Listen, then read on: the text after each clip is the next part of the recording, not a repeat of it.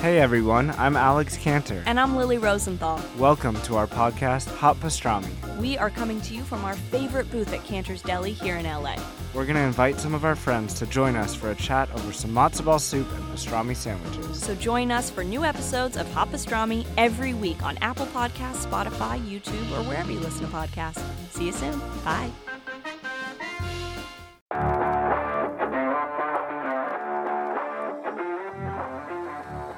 Welcome to Season 2 of Chillin' with Ice. I'm your host, Lori Fetrick, also known as Ice from the hit iconic show, American Gladiators.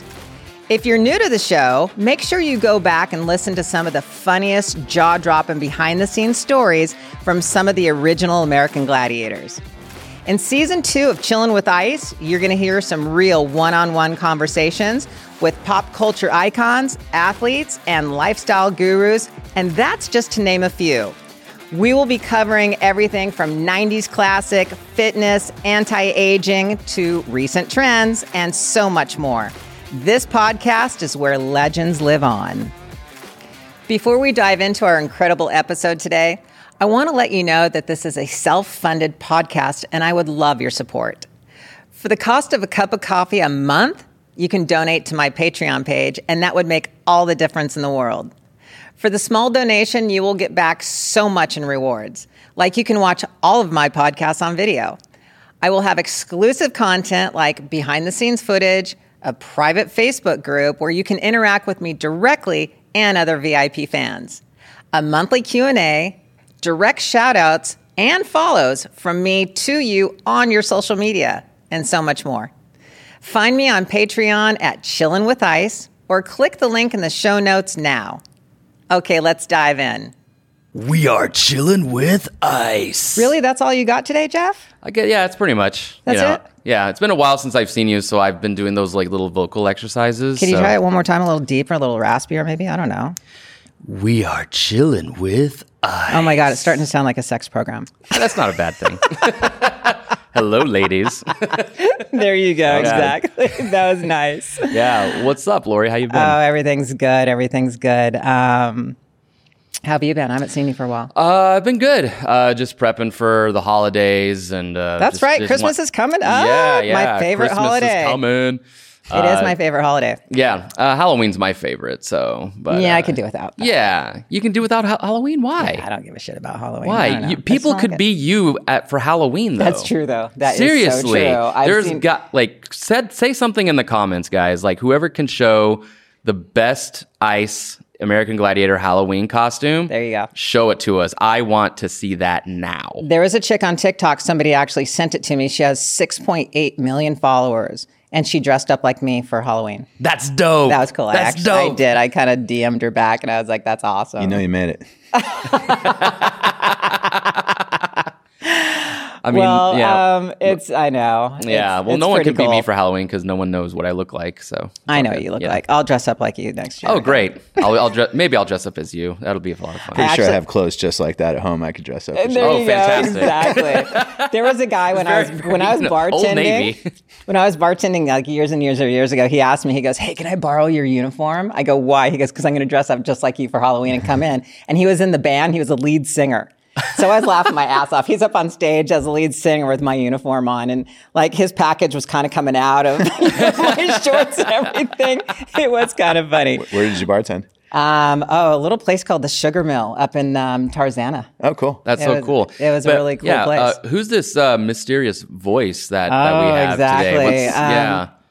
I love that he's just chiming in. Are you trying to tell me to get into it? All right, I'll get into this. No, I mean, if you have any other questions. My guest today is, okay, you told me how to say your last name again. Hold on, don't even say it. Smith. Lee Abbamonte. Boom. Nailed it. Lee Abbamonte. Listen to this, Jeff. This guy didn't tell you who he was when I first came in. He has traveled to every single country in the world. That's 321 plus 193 UN member states. I'm going to ask you what that means, actually. Sorry. And that's including, he's been to the South Pole and the North Pole, which is insane. He has, let's see what's here. It says, he's known as a travel expert on many channels like Fox News, NBC, CBS, CNN, and ESPN, and that's just to name a few. He is an actual Wall Street veteran. And that means that I know he's laughing over here. Exactly. He worked in corporate finance and wealth management for 8 years. And he's got a double degree in finance and marketing, along with his MBA. Sounds important. Damn, you do sound important. And here, this is the fun part here. His highlights, his extreme highlights. You hang glided over Rio de Janeiro, which is awesome. That is cool. It's so cool. Dodging bullets. We're going to talk about that too. Dodging bullets was at the Lebanon Civil War. Libya. There it is. Libya Civil War. And let's see what else. Conquering the world's highest bungee jump in South America. Oh my gosh. And also, he was actually, were you tracking silverback gorillas? Yeah. In East Africa. Yeah, both in Rwanda and Uganda. Yeah, it's... Lee, that is so cool and super impressive. Thanks. Try to get around. You try to get around. Are you John McClane?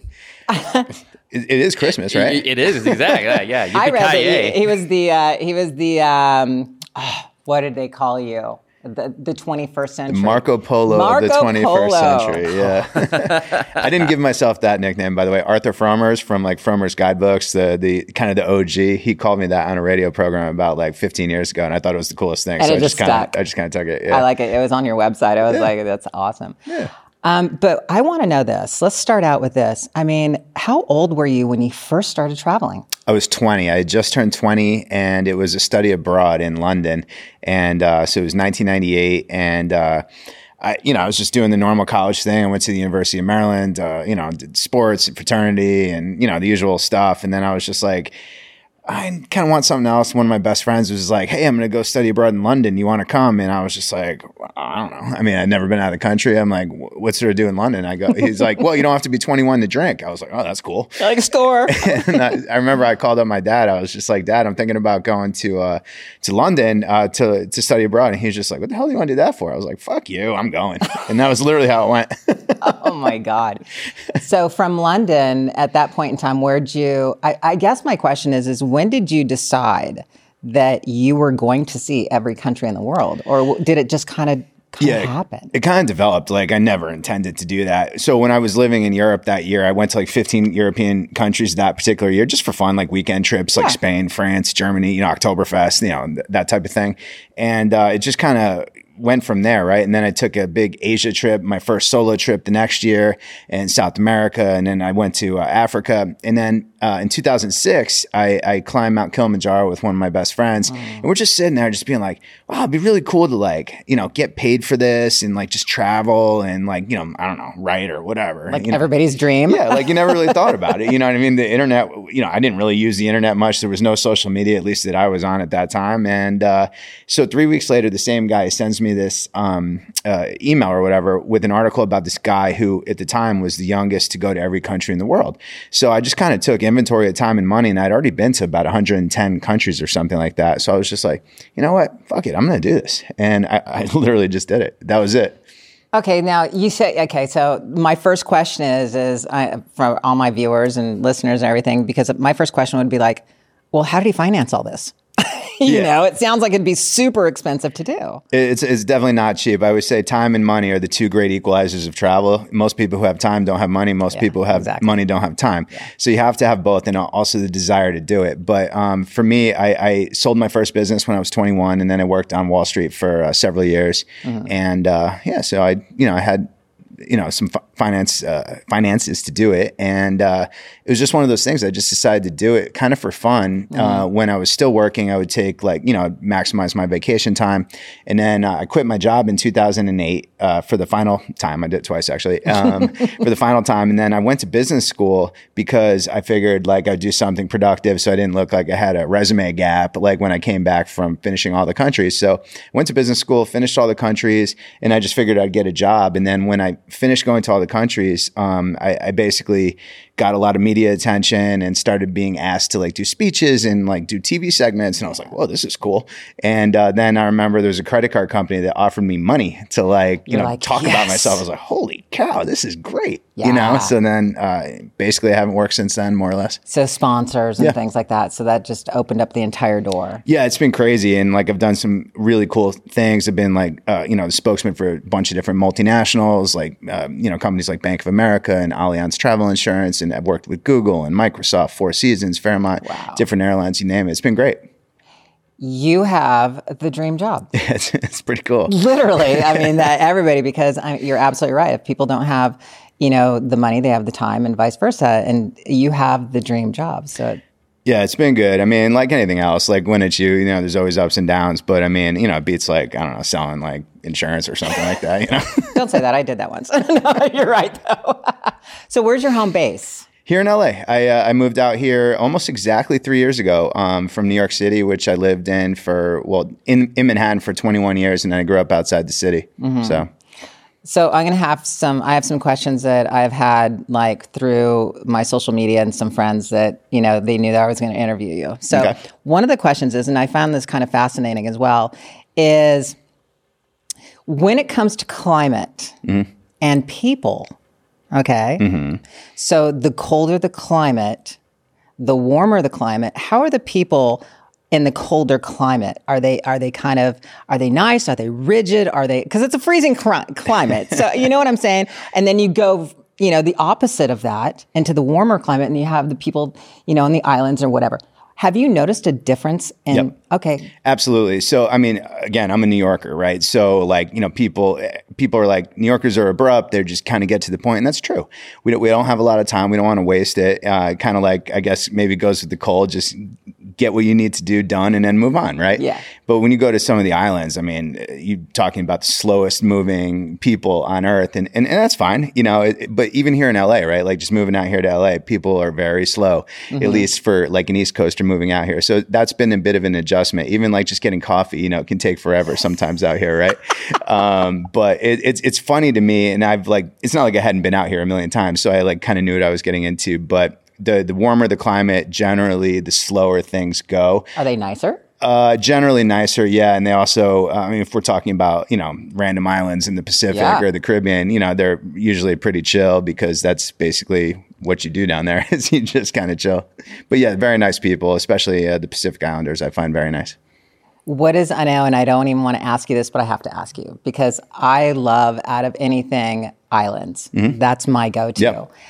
Out of all the islands that you've actually went to, what is the most, let's say, beautiful, you just kind of went, oh my God. Obviously beauty's in the eye of the beholder, right? But some of my favorites, it's hard to pick like one. I know. There's so you probably heard of the Cook Islands, right? Yes. In the Pacific. So the Cook Islands are great, but there's this one specific atoll there called Aitutaki, and it's a mouthful, but it's got to be the most beautiful kind of water, like perfect tropical South Pacific, like the thing you dream about. Like when you see, pictures on Microsoft screensavers, you don't even know where they are. That's like where they are. It's like so nice, right? And probably my favorite island in the world is an Australian island called Lord Howe Island. Mm-hmm. And it's about 1,000 miles or so from Sydney. You got to fly there. Mm-hmm. But I'm not sure if they still do, but they used to limit it to about 200 people a day on islands. So, okay. I mean, it's great. You just walk around, you're not like overwhelmed with tourists or anything like that. It's also expensive. So, it takes an effort to get there and a commitment. And those are a couple of my favorites. But another place that I love is Easter Island. And I've heard of that. It's so cool with the moai. It's just like you're just wandering around. There's wild horses and great seafood. But then there's these like mysterious moai that are like, 15 feet high. And who knows how they got there. Yeah, like, of course. So cool. The mystery of the world. Yeah. I love that part of it. And now the next thing is tracking silverback gorillas. I mean, how is that? That just sounds like so fascinating and just amazing. I mean, it's one of the great trips in the world. Like as a kid, I watched the movie Gorillas in the Mist with Sigourney Weaver, right? And I was we all like, cried, right. And you're like, but wow, that's pretty cool. She got to interact with the gorillas and stuff like that. And so back in 2010, I went to Rwanda for the first time, and I did it there, right? And I had terrible weather, terrible. It was freezing. It was cold. The gorillas climbed up to 13,500 feet. It took us like 8 hours to get there, and you only get an hour with them, by the way. So like you have to maximize your time. And by the time we got there, I was freezing cold, but I loved the hour, right? Then I went back in Uganda and did it again right before COVID in 2019. And it was like the most magical experience. It was so great. The weather was perfect. The gorillas were like, there was a lot of them and you were right there with them. Tell me about that magical moment that you felt. Go a little deeper into that. I want to know what that means for you. Well, it means, number one, thank God they didn't like rush at me because they're enormous creatures, right? Like, and and you're sitting there like, okay, how tall are you? 6'3". And okay, 6'3", what do you weigh? 187. I weighed myself this morning, actually. Oh, okay, go. And let's say a silverback is standing next to you. Oh God, he's enormous. I mean, if they're standing up, they're much taller, and probably 7-8 feet tall, I'd say. But they're, enormous, like 1,500, 1,800 pounds. That's just a guess. I don't know that, but I mean, either way, they kick just your ass. Look right, exactly. You don't want to mess with them, right? So just that magical moment of being in their presence. Yeah, and then especially like the coolest thing for me is like when you finally do find the gorillas, you usually find a bunch of them because they kind of travel in packs, right? And you'll see babies and like mothers with their babies, and it's just like the cutest thing, right? Like any animal cubs or whatever little gorillas are called are just so cute. But to see it and to realize you flew all that way and climbed up into the jungle and you found them and you're there. And there's so few people that get to do it. It's pretty wild. Yeah, they weigh between 300 and 450 pounds. Okay. That's a little different than 1,500, but I feel like the biggest silverbacks are more than that. I mean, these are massive creatures, but I'm sure you're right. If you're Googling it, Google's never wrong. That is so That's a whole funny. nother subject. All right, so let's get back. Let's go to I have a couple more questions here. Yeah. Interesting. What has taught you more, education or traveling? Oh, traveling without question. I say that all the time. Travel is the best education you can ever get because it teaches you everything that books cannot teach you and like teachers cannot teach you. And it gives you real life experience, right? Like not, going to college and like getting wasted and like hanging out in your fraternity, that type of thing, which is cool too. But traveling is like the best because you learn about different cultures. You learn about yourself. You learn to be on your own. You learn to figure stuff out, especially when you don't speak the language. And those are like really valuable skills, right? Like I talk to people who don't travel at all. They're like, well, how do you deal with the language barrier? Well, you figure it out. You do. You know what I mean? Yeah. And, and you learn, right? Because like you can watch movies or read books or I don't know if kids read books anymore, but if not, but like, I read everything when I was a kid, but until you actually see stuff, like the first time I saw like, I don't know, the Louvre or like, the Eiffel Tower, like Sagrada Familia in Barcelona, you're just like, holy cow, this is awesome. And like you really experience it and it makes it real. Mm-hmm. And that's what traveling has done for me. It makes it real and you interact with people and you learn about culture and you learn about food and you learn bits of languages and you learn just different customs in different places. And it just makes you feel smarter and more confident in everyday life because you feel like you have more information and experience than others. Do you like traveling alone or do you like traveling with a companion of some sort? I like both. And it really depends. And, I get questions like this a lot. And like solo travel is wonderful in certain places, but sometimes you want to experience stuff with others. Like I've been very fortunate. I've had 3 different friends who I've been to over 50 countries with. Nice. And, just people who have similar interests and you got to be chill. There can only be kind of like one person like calling the shots, so to speak. And the other person, whoever have to kind of go along with it. Just follow you. Yeah, but I mean, you got to compromise a little bit. That's what's great about solo travel. You don't have to compromise at all. You can do whatever you want, So it kind of depends. It's hard to get someone to like go to Afghanistan with you, exactly. If you want to go to Afghanistan. But, if you're in like I don't know, like a tropical paradise, it's better to be with somebody, because it gets kind of boring, sometimes out there. I would imagine that. Yeah.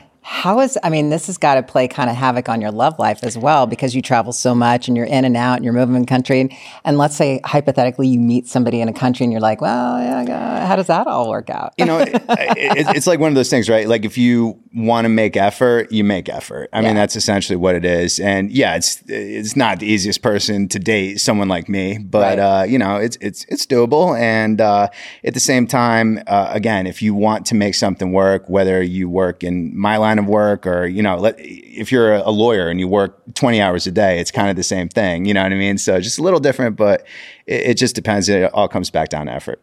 I get that. So going back to the world, what is your biggest first world problem? What would you say that like you're laughing about that.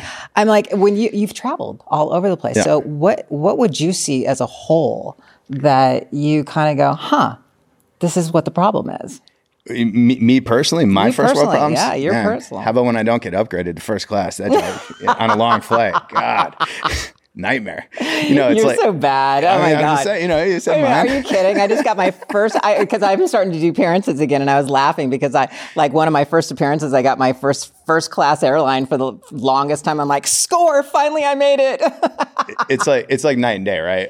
Isn't it? And I'm like half kidding, but also serious. No, I'm serious. But it's that, and then just basically just the annoyances of travel, right? Like just dealing with airlines and dealing with security and taxis, and I can only imagine what you've went through. Yeah, and even just getting to and from the airport. I mean, it could be like a nightmare in certain places. I mean, Christ, in New York City, you never knew if it was going to take you 20 minutes to get to JFK or 2 hours, right? So then you'd end up, getting out there or take the train, and then you'd sit in the airport forever. And I don't know, just little things that annoy you. I mean, first world problems, right? It's, I'm not complaining, but you did ask. I know I did.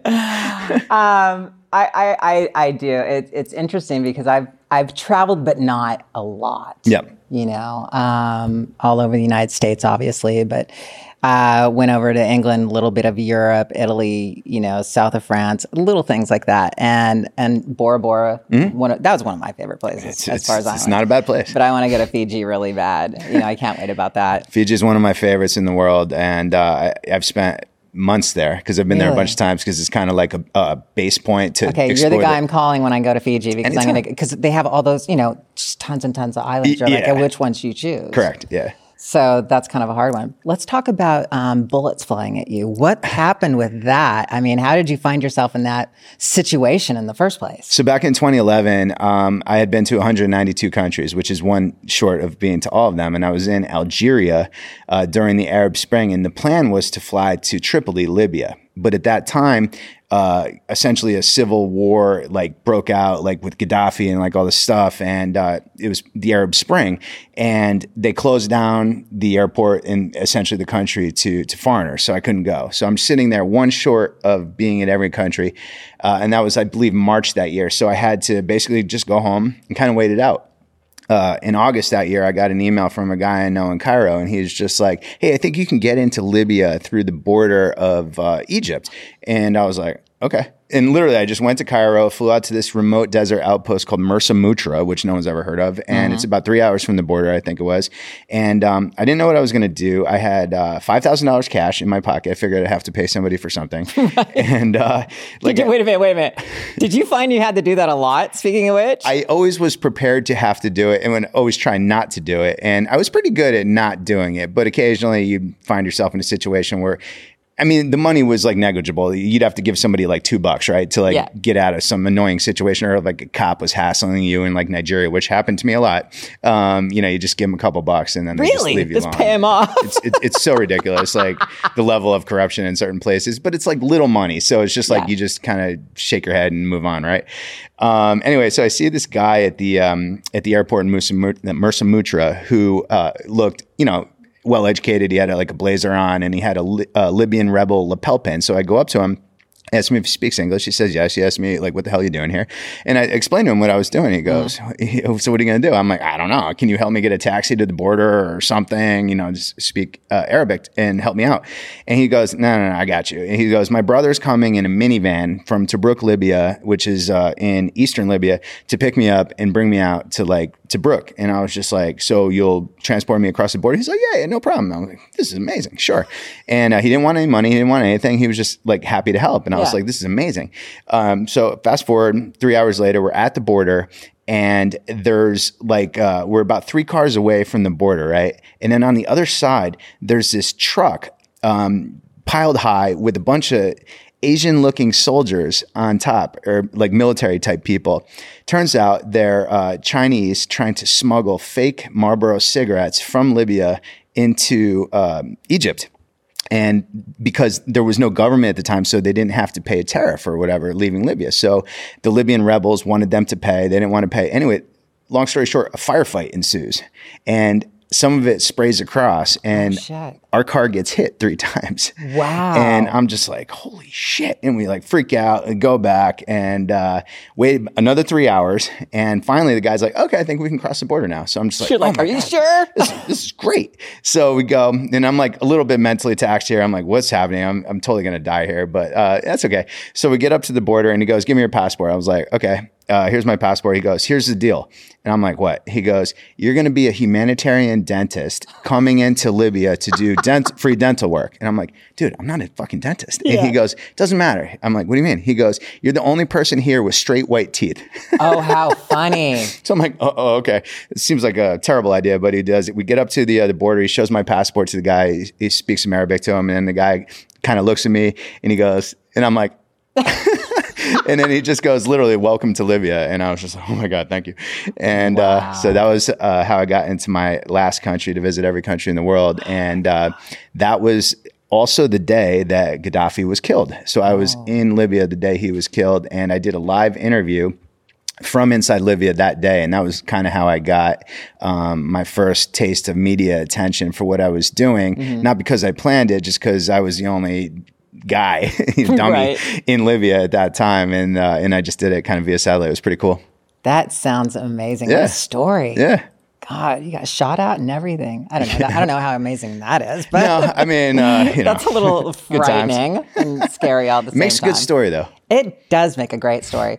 So what have you noticed? I mean, with the amount of media that's around and the way they make the world look and everything, and you just spoke something, you said the word corruption. How really corrupt do you see the world, or is it media is just full of shit? Well, I think just make more out to what it really is. I think that governments, especially in developing nations, like surely in like South America and Africa, I mean, the people in charge are completely corrupt, almost universally. And, if you look at places like, Venezuela or Argentina, or pick a country in like Western Central Africa, almost always it just never works out, right? And then all of a sudden there's a Swiss bank account full of like a ton of money and the guy just disappears, right? In exile, like living a lavish lifestyle. And it's just kind of the way it is. Like being in charge in places like that is essentially a license to steal, and they do. So the people who are on his, close advisors and things like that, they all benefit, whereas the rest of the country does not. I mean, think about how much international aid goes to a lot of these countries, right?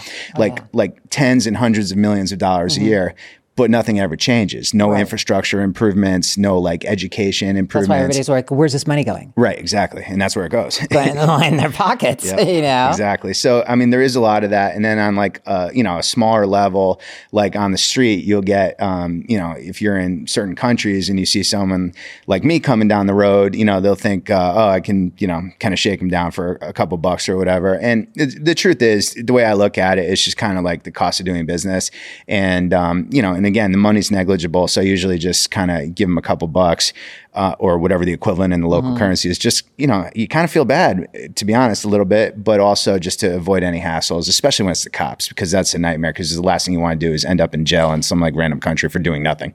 I mean, do you feel like you're a target sometimes? I mean, you're a white guy. Yeah. Like you just said, perfect, beautiful teeth. By the way, if you're not on my YouTube, this guy's handsome as shit. So anyway, I would see that. You'd walk into some of these countries and it's just like a walking, like, billboard target kind of thing. Yeah. I mean, this, you know what I mean? It's kind of like if you walked around certain places too, you'd be a target with blonde hair and, it's just like one of those things. I mean, most people just want to like talk to you and practice English or take a photo with you or something like that. And, they don't know who you are or anything like that, but they just don't see people like you a lot. And it's kind of touching most of the time, but then not everyone's, not corrupt or nice. So it just, it happens not that often, but it does happen for sure. So now that you've visited all these countries, I mean, what's next for you? Do you go back to different ones that you actually love and visit? And I mean, where would those be? Yeah, I mean, I've been to, I think it's 140 countries more than once. And, just because you went to a country doesn't mean you saw everything, right? Oh, God, yes, absolutely. Right. If you go to Brazil, like just going to Rio doesn't mean you've seen Brazil. Okay, that leads really quickly. And that is, how many days or weeks or how long do you normally stay in one spot? Yeah, it just kind of depends.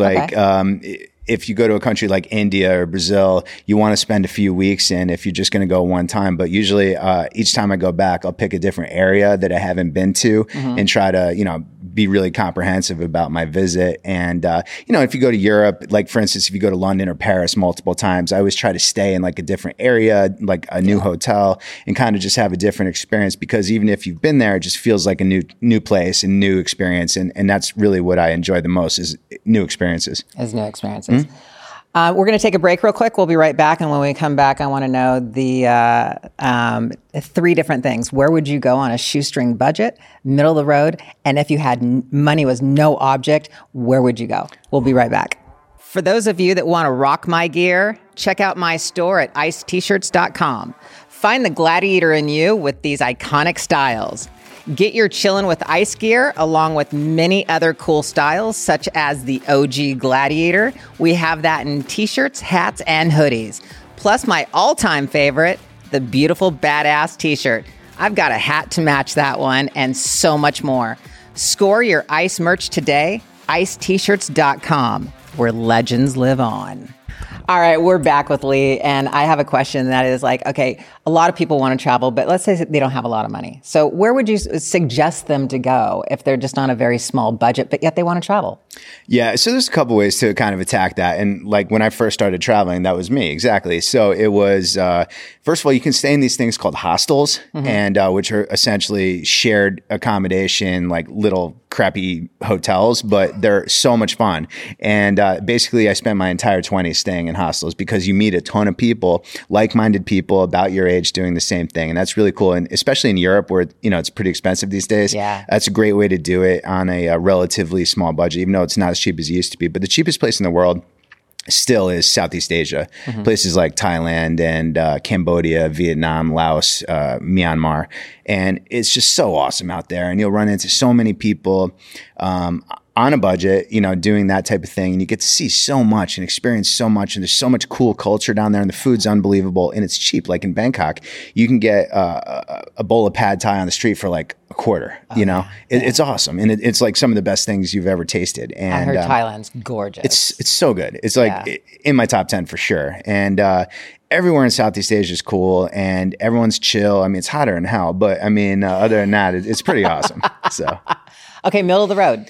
Middle of the road, places like Peru. Okay. Machu Picchu, everyone wants to see Machu Picchu. Places like Brazil, Rio de Janeiro, Argentina, Buenos Aires is just awesome. Patagonia, you can do some kind of budget trips in the mountains. They're middle of the road, but still awesome. And then places in Europe. I mean, not necessarily high-end London, Paris kind of stuff, but go to Prague. Prague is amazing, or like Vienna. Vienna's super cool. Barcelona, places like that, Madrid. And, you can really get a lot done. Oh, and Turkey is another one that I absolutely love. Turkey's incredible. So much to do, and it's really not that expensive. And there's actually like kind of middle of the road to budget safaris that you can do too, which is my favorite thing in the world to do is safaris. So you don't have to do these like lavish ones that you'll see like, the Kardashians on or something. Yeah. But you can, like normal people, safaris are still super nice and really, really cool. So tell me that you said that's one of your most favorite things to do. Tell me why. Just because I love animals, number one, and like I love landscapes. And when you go to a place like the Serengeti or the Masai Mara or Kruger National Park, you're just like, it's the stuff I don't know, at least my dad used to like watch Nat Geo all the time. And like these National Geographic magazine was like all over our house. Totally. So you're living National Geographic and, and I've been on so many safaris, but each one is like the best day of my life because you're seeing all these animals that you never normally get to see and they're always doing different things. And you just kind of take a step back and realize how fortunate you are to be able to do it and watch these animals where they live and doing what they do. And once in a while you'll see a chase or a kill or something like that. I don't know if I could see a kill. It's so hard. It's nature. I know it's human nature. I get that, but I'd be like, no, stop. Yeah. It's so one of those kind of things. But it's pretty cool. And like when you see a giraffe up close or an elephant for the first time, rhino, oh my God, it's just the coolest thing. And again, the lodges for safaris are always awesome. You meet interesting people. Like nobody just stumbles onto a safari. You have to make effort. And generally the people are pretty cool and interesting. And I just love it. It's just so good for me. What have you learned about yourself doing all this? Number one, that I have a lot more patience when I travel than in my real life. Really? Why is that? Because like you have to, especially in less developed nations. Like there's a term that's kind of famous out there. It's called "This is Africa," like TIA, right? Right. And that just means everything moves at like molasses pace, right? Okay. And you just have to be patient, and otherwise you lose your mind. And you can't like yell at people, to hurry up, because then no one's gonna help you, right? It's like being at the airport and like yelling at TSA or like somebody just look at you, just like fuck you. Exactly. So, I've taught myself to kind of chill and take things as they come and kind of roll with the punches. And that's the other thing. Like, you never plan too stringently. Always got to, kind of bob and weave a little bit, because nothing really ever goes exactly according to plan. Never. Nope. How many languages do you know now? I speak Spanish, and I'm pretty good with languages. Like, I know enough to get by, and like French and Italian and Portuguese mostly, and I can read Cyrillic, so like the Russian language. Wow. I don't know what the words mean, but I can sound them out. Right. And I can read Greek and Hebrew too. Okay. All right. So let's say money's no object. Where would you go? And what would you do? Man, that's tough. Well, you mentioned Bora Bora before. Some of the hotels and resorts and like places are stupid expensive, like French Polynesia or like the Maldives or Seychelles or something like that. Like some of these, pick like Four Seasons, Zaman. I mean, they're like unbelievable. The Brando Resort down in French Polynesia, stuff like that. If you hop around on a private jet would be pretty awesome, or just like really doing it up in like a suite in Dubai, like at the Burj Al Arab or something like that, or in Paris, like at the Hotel Ritz, that type of thing. Yeah. Like really spoiling yourself, or some of the most amazing safari lodges in Africa. I mean, those to me are the nicest hotels in the world. They're the top safari lodges. Oh, God, that would be just amazing. And I would tell you to go to the South Pole, because that is like the coolest trip ever. Talk to me. Tell me about the South Pole. Why? First of all, why the South Pole? Why? I mean, I know you wanted to hit everything. Right. So once I'd gone to every country, I was just like, it was kind of a dream to like go to the South Pole, not necessarily the North Pole, but the South Pole, because it's at like 9,300 feet. It's on the continent of Antarctica. It's not the same as taking the ship from like Argentina to the peninsula and just seeing a few penguins. I wanted to go all the way to the pole, like where Ernest Shackleton died trying to get to, and Robert Falcon Scott died trying to get to, and so many people. It was like the apex of exploration in the early 20th century, right? And to get there was just such a cool thing. And obviously, I didn't have to mush dogs like across like the continent, but to get there was a huge challenge. It was very expensive, and getting there was like the coolest moment of my life. Is it too personal to ask when you say very expensive? Is it too personal to go, what is that? It was over $100,000. Yeah. Okay. Yeah. And I had to go twice, because the first time we failed to go to make it. That was the year I was actually there with Prince Harry. So it wasn't like I was there with him like he's my friend, but he just happened to be there like when I was. Because I would have thought that right when you said it. I was like, damn, he's friends with Prince Harry. I did get to meet him, and all the people he was with, because we were all kind of waiting for our opportunity to go, and then our time frame just kind of expired, and we had to leave, which was like the most enraging thing that's ever happened to me, because you put so much time, effort, and money into it, and then you come back and you don't make it, and so I had to go back the next year, and by the skin of our teeth, we actually did make it, and now they actually offer like private jets down there. It's like the industry has evolved so much in like 10 years, because I was there and I made it in 2014, so almost 10 years ago, and it would have been a lot easier if. So you get there. Yeah. Then what? I mean, it's like, is it just the fact of just making it there? Yeah, I'm just like, yeah. It's just, honestly, it's like just the coolest thing. It's like the apex of getting anywhere. They're like, there's nowhere in the world that's as exclusive to get to, really. I mean, there's some like really remote islands that no one watching this has ever heard of that I could bore you with. But the South Pole, that's the spot. And like, you take the picture with the actual pole there, and it's just the coolest thing. South Pole Station, the U.S. Scientific base is there. They actually have a basketball court in there, by the way. And I made them let me inside because I wanted my passport stamped. And so I'm like literally banging on the door of this scientific station. And they're like, stamp this. And they let me come in, and I shot some baskets and stamped my passport. And then they were there. We were there for about 2.5 hours. Wow. And honestly, it was so cool. And I was there with like two of my good friends. And it was just an amazing experience I'll never forget. And then a year and a half later, I went to the North Pole. So tell me about the North Pole. I mean, what's the difference? Let's go there. The major difference is Antarctica is a continent. So the South Pole is actually at elevation at 9,300 feet, whereas the North Pole is on drifting sea ice. So it's at sea level and there's no land mass, right? So like when you fly there, and we flew, there's a permanent ice camp, or a temporary ice camp, I should say, set up at Borneo, which is at 89.5 degrees north. And from there, we took a Soviet era military helicopter from there to the actual geographic coordinate of 90 degrees north, 0. Yeah, I saw the picture of that. That was so cool. And oh man, it was so exciting to land there and to be there. And the outfit that I went with, they had this like really expensive bottle of vodka because it was run by the Russians. And so we get there and everyone on there, takes a shot of like really expensive Russian vodka. It was just the coolest thing. And at that time I was like the youngest person to go to every country in the world in both poles. And I believe I still am. So it's kind of cool. So how young was the first person that you met that you went, hey, this is really cool? I mean, how old are you right now? I'm 45 now. You're 45. So when you accomplished all this, how old were you? 32. 32. Wow. Yeah. It's insane. Yeah, pretty neat, right? That is really cool. Hang gliding. Oh my God. That is one thing. Here's something interesting. I'm afraid of heights as I've gotten older. Okay. I don't even understand what that's all about when I, walking up something, I don't know, a glass elevator going up to, 100 stories. I don't know. However, I really think that I could hang glide. It wouldn't bother me at all. It looks fascinating.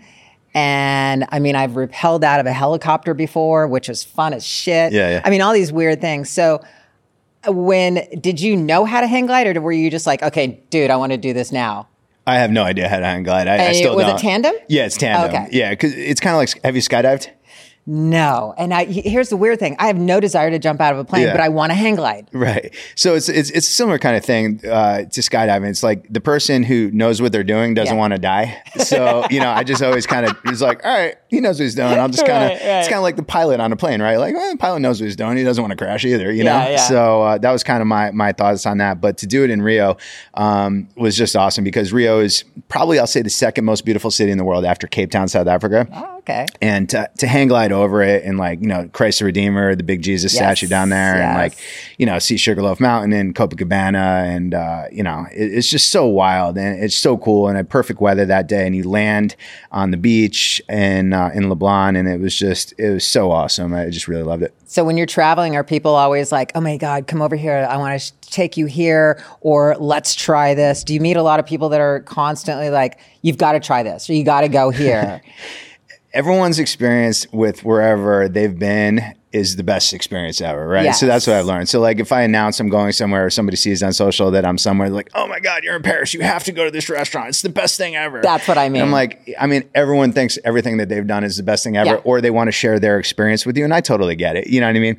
And sometimes I do listen, so I appreciate when people do make suggestions, but also you realize that some people's experiences and tastes are different than yours, or just, it's like I always make a joke, right? Like if you see somebody in Las Vegas walking down the strip with a big yard of a fruity drink, it's probably their first time in Vegas, right? Exactly. But they think Fat Tuesday is like the greatest place in the world. Exactly. I don't. I know. So. That is so funny you say that. You're right. These drinks are like 3 feet long. They're like sucking on that big ass straw, and you're just like, oh. I love Vegas. Exactly. You're going to have a nice hangover in the morning. So yeah, you get that, but I mean, I take everything with a grain of salt, and I never try to, insult anybody or whatever. And, and again, if a couple people do suggest something, I'll usually be like, okay, this must be okay. And a lot of times if I'm in an area or like a hotel or something, I'll ask like a concierge and be like, is this restaurant good? And they'll be like, yeah, or no. And I usually listen to the kind of local people who generally know best. Let's go more the dangerous side, like hang gliding. I mean, are people like when you go into a country, they're like, come on, let's go do this. Let's go, I don't know, jump off of this or dive off of that. Have you ever dove off something that's super high, by the way? Yeah, sure. Tell me. Where? So, I didn't read any of that. I'm just asking that. I mean, I've jumped off, like we were talking, you mentioned in your intro, so bungee jumping is a big thing for me. Love. And, really? Yeah. And, better than hang gliding? For me, it is, because it's more exciting. You're by yourself, number one. And like you're just standing there on the edge of the bridge, just like looking down like, oh, fuck. No, that's what I couldn't do. I couldn't stand there. I'd almost maybe get that anxiety, that lightheadedness, like, okay, well, I'm just going to fall off then. So the key is to look out on the horizon before you dive, and like don't like look down, and just kind of when the guy does the countdown 3, 2, 1, go, just go. Don't think about it. Yeah. So I went. The world's highest bungee jump is in South Africa, and so me and my 2 best friends, still to this day, we were down there, and one of my buddies, like, he was terrified, and I won't say his name because he's gonna hear this and like, be like, "You're an asshole." But he got out there and he was so scared to go. He didn't even wait for the countdown. His knees just buckled and he fell off. Oh, see, that would be me. It was the funniest thing I ever saw. Oh my God. We still talk about it to this day. It was great. But I mean, there's no right or wrong way. If you get out there, you got some serious balls to get out there and do that. But hang gliding is just like kind of like beautiful, right? It's like relaxing. It's not like that intense. I mean, they can make it intense if they want to, but usually for tourists, they'll just be nice, you know? The bungee jump, man. I don't know though. Okay. How high is it? The highest you said? That was, I think it was around 800 feet, give or take. I think there's one higher now in Macau, off the big Macau tower. I haven't done that one yet though, but I've done all the other highest in the world. Jeff, have you ever bungee jumped? No, I haven't yet, but I am very interested in skydiving. You should do it, man. You love it. Why not bungee jumping? Yeah. Lori, you want to go skydiving? Do it. Do a podcast about it. Oh, that'd be so cool. Now? Do a podcast about it. Your experience before and after. Oh, man. I don't know. We'll do it during it. I'll have the mixer. I'll have the mics. Try to reach out and everything. Like, what are you feeling right now? No. I really don't want to do it. Over a beach, preferably. Over a beach? Yeah, like over by the beach. Like I think the closest place from here in LA is in Camarillo, which is like desert. Yeah, it's like Ventura. I've been up there. Yeah, it's like Ventura, yeah. But then you could go more towards like San Diego, and that has more of like kind of on the coastline. And I think that'd be really, really dope. I don't know. Bungee jumping does sound fun. I don't know about hang gliding. I mean, whatchamacallit, jumping skydiving. I've had so many people ask me to skydive, and I just don't really have a desire. I don't know why. Like I said, I'll jump out of a helicopter and rappel off the side of it, and I have no problem with it. I don't know why. But jumping out of a plane, I'm just like, I don't know if it's bungee overrated. Jumping with me is just being upside down for that amount of time. Well, most of them actually have a device where you kind of pull it after you've done your jump, and you kind of go right side up when it pulls you up. So they thought about that. Yeah. Okay. I'm down to bungee jump then. Although I have done ones like in Victoria Falls. Absolute nightmare. You're just hanging upside down, and then they just like winch you up. It's called. Yeah. And like there's like this like 9-year-old kid like pulling you up, and you're just like, oh my God, blood's like rushing your head. My entire life is in it's just your like they wrap a towel around your ankles at that one, and just this little like rubber band around your ankles. You're like, you sure you know what you were doing, kid? Yeah. I can't even believe you even remotely would try that. I did it 4 times too. 4 times. Yeah. Would you consider yourself kind of like one of those extreme kind of sports dudes? I mean, I used to. I don't like do half the crazy stuff that I used to do. As I've gotten older, I've gotten like less, interested in risking my life. Yeah. But for sure, like in my 20s and early 30s, I was like all about that. You snowboard or ski? I actually don't, because I don't like the cold.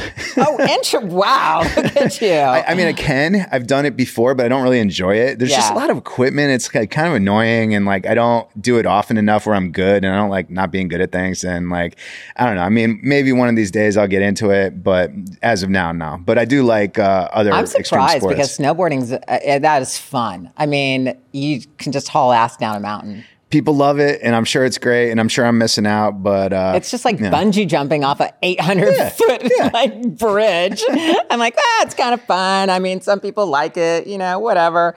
I'm like, oh, hell no.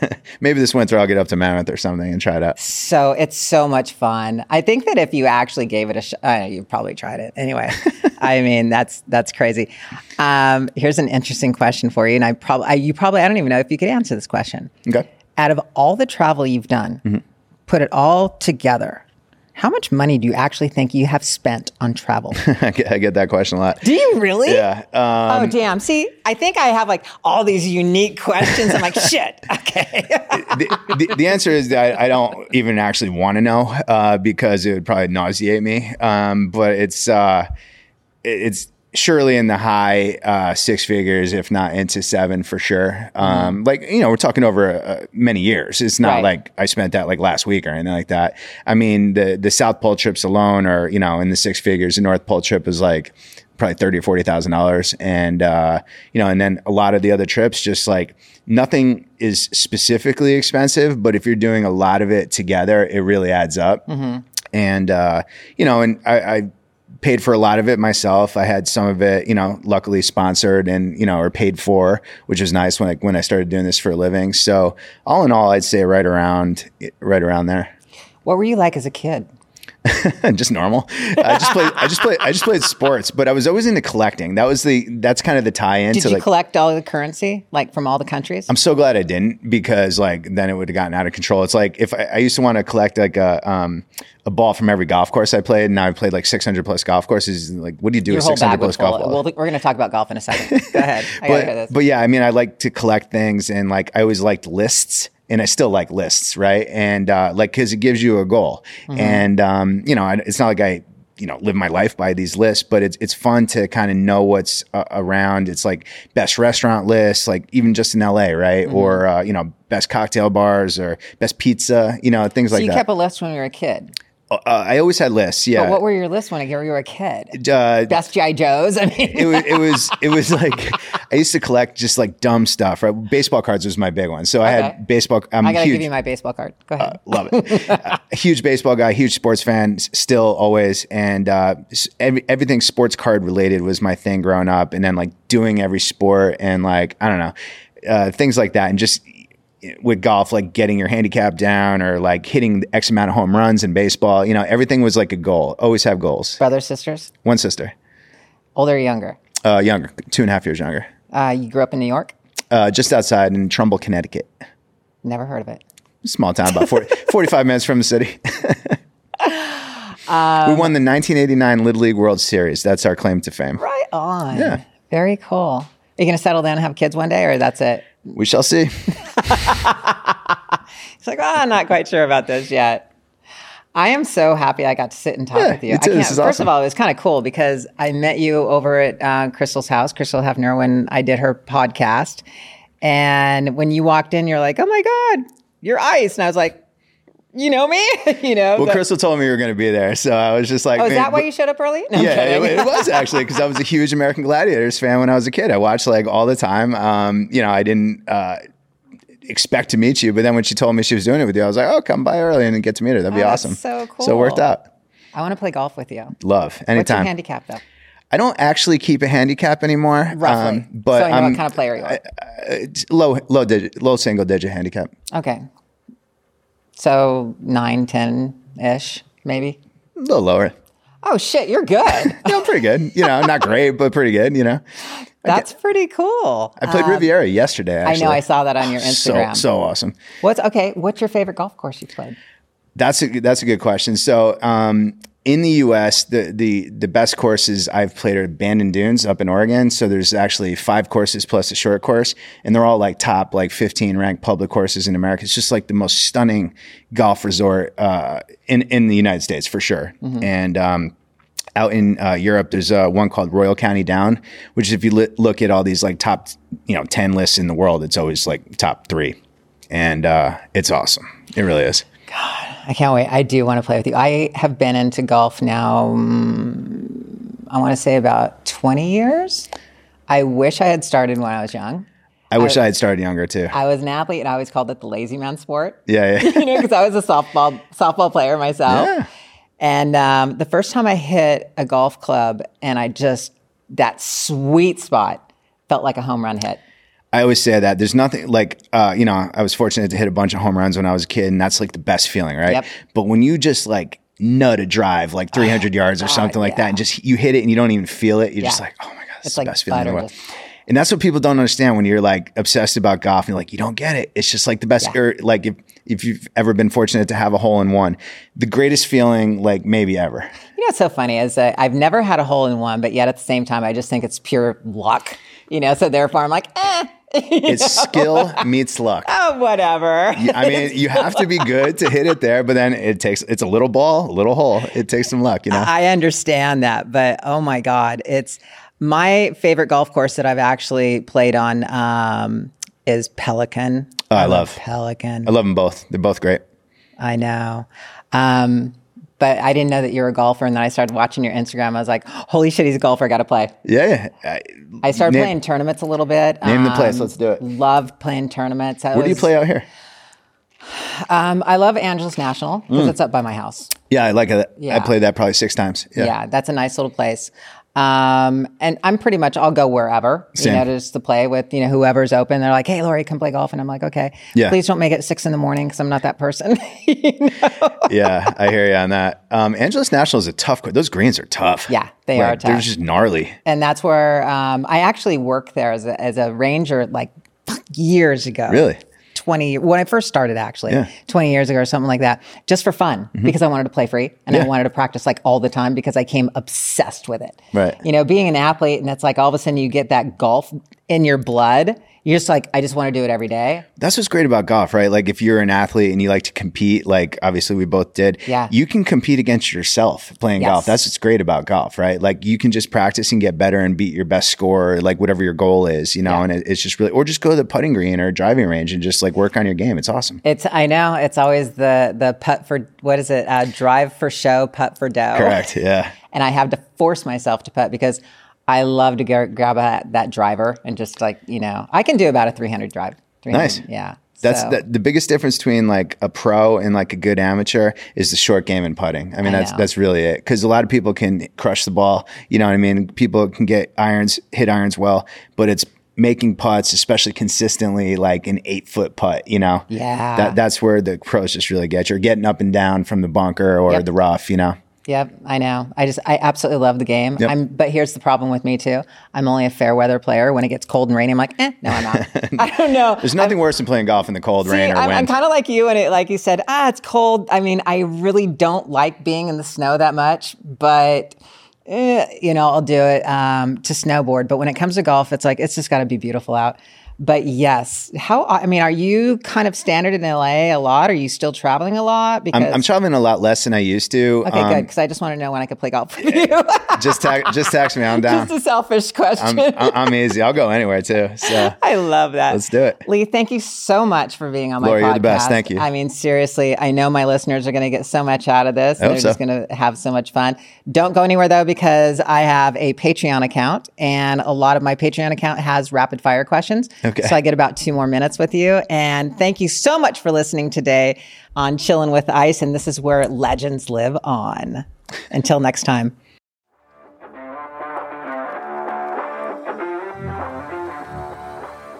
Thank you so much for listening to Chillin' with Ice. And don't forget to hit that like button, subscribe, and share wherever you listen to your podcast. Remember to follow us on Patreon and YouTube at Chillin' with Ice. And on Instagram and TikTok, you can follow me at lori.ice.fetrick. I look forward to chilling with you next time here on Chillin' with Ice. Seeking the truth never gets old. Introducing June's Journey, the free-to-play mobile game that will immerse you in a thrilling murder mystery. Join June Parker as she uncovers hidden objects and clues to solve her sister's death in a beautifully illustrated world set in the Roaring '20s. With new chapters added every week, the excitement never ends. Download June's Journey now on your Android or iOS device, or play on PC through Facebook Games.